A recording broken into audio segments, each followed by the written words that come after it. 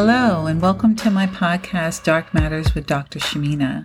I'm Dr. Shamina. I'm a licensed marriage and family therapist practicing in the Mid-City area of Los Angeles, California. This is my podcast where I will discuss all things related to the psychological, spiritual, and emotional wellness of the Black community.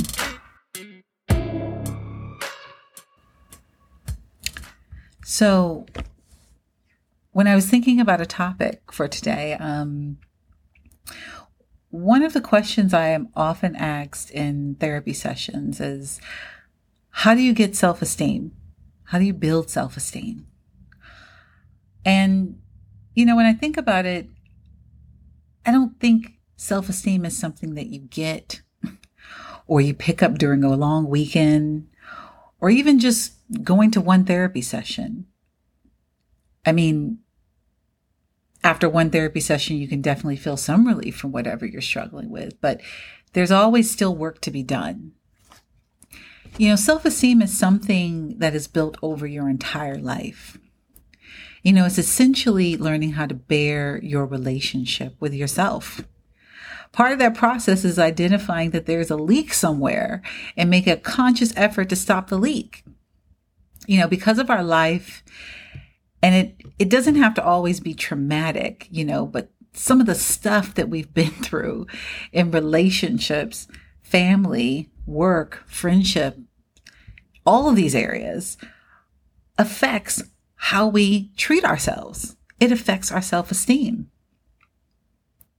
So going back to, the analogy, like to stop the leak, we have to be conscious. We can't fix a problem that we can't acknowledge exists within us. And then we have to commit to ourselves. It's like making a promise to yourself.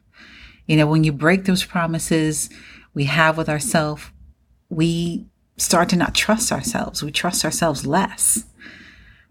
And then that is compounded with getting down on ourselves for breaking the promise. And over time, you begin to internalize that, I'm just not enough. When the necessary groundwork is done,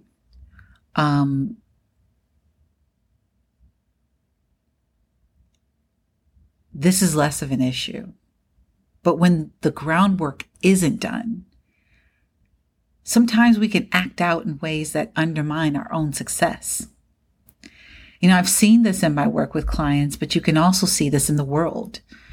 For example, I recall reading an interview some time ago on NPR with Iyanla Vanzant, where she discussed her falling out with Oprah Winfrey. It was a big deal. And she stated that one of the reasons she learned, one of the lessons that, that she learned when she didn't, is that she didn't have a foundation at a certain level of success. And, she went on to say that, when you're making it up as you go along and not understanding the protocols and nuances of business, you wind up being ill prepared for what's to occur, and you don't even know it. So this is an example of someone who is, very successful, very smart and intelligent, that experienced a lesson learned from not building a really good foundation that can actually amplify her sense of success. This issue also happens with successful men. When Jay-Z became the headlines of, fodder for the headlines for infidelity, or when President Bill Clinton, engaged in deceitful behavior with Monica Lewinsky, he betrayed both his personal commitment to his family as well as his political commitments. These individuals, engage in these self-destructive acts when their popularity was like at an all-time high.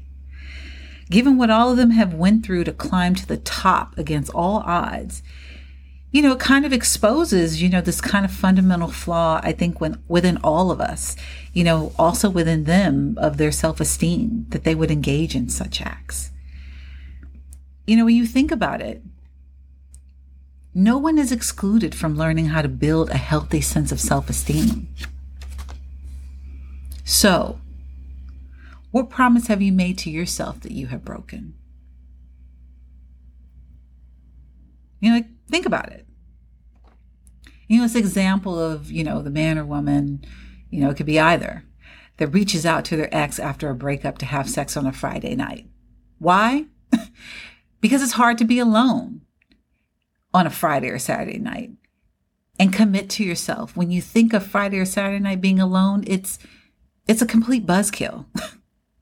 Or you have the individual who's outwardly projects a sense of power and confidence while internally, feeling very conflicted. In essence, this person craves the attention for others to validate their sense of self because there's too much shame of unveiling who they really are. We're all affected by issues of self-esteem. What matters in these moments is learning to sit in the discomfort of being alone, or learning to bear your relationship with yourself. At some point, the discomfort becomes comfort, and being lonely is less fearful. It's kind of like the idea of existential idea of, when you're afraid of being alone in the world, and you confront it, then you have nothing to fear. Allow yourself. It's allowing yourself to come out on the other side of all of these situations and circumstances changed and seeing yourself anew. Learn to ask for something different for yourself and not let fear lead you. You can define that. That is something that you can do. It's being able to chase after something that's meaningful. Otherwise, there is no character arc for your story. Everything just ends the same, like Groundhog's Day. The difference can be subtle, but the idea is not to work against yourself. It requires hard work. But what's at stake is your potential in living the life that you want.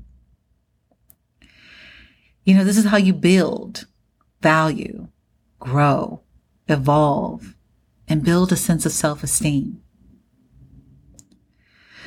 So when you think about this, what would it look like for you to ask for something different to see yourself changed and building your self-esteem? I want you to think about these things, and thank you for, listening to my podcast. These are just like food for thought. And if you find that this will be helpful to anyone that you know, feel free to share. I love when people share. And I'll see you next time. Again, take care. Be well.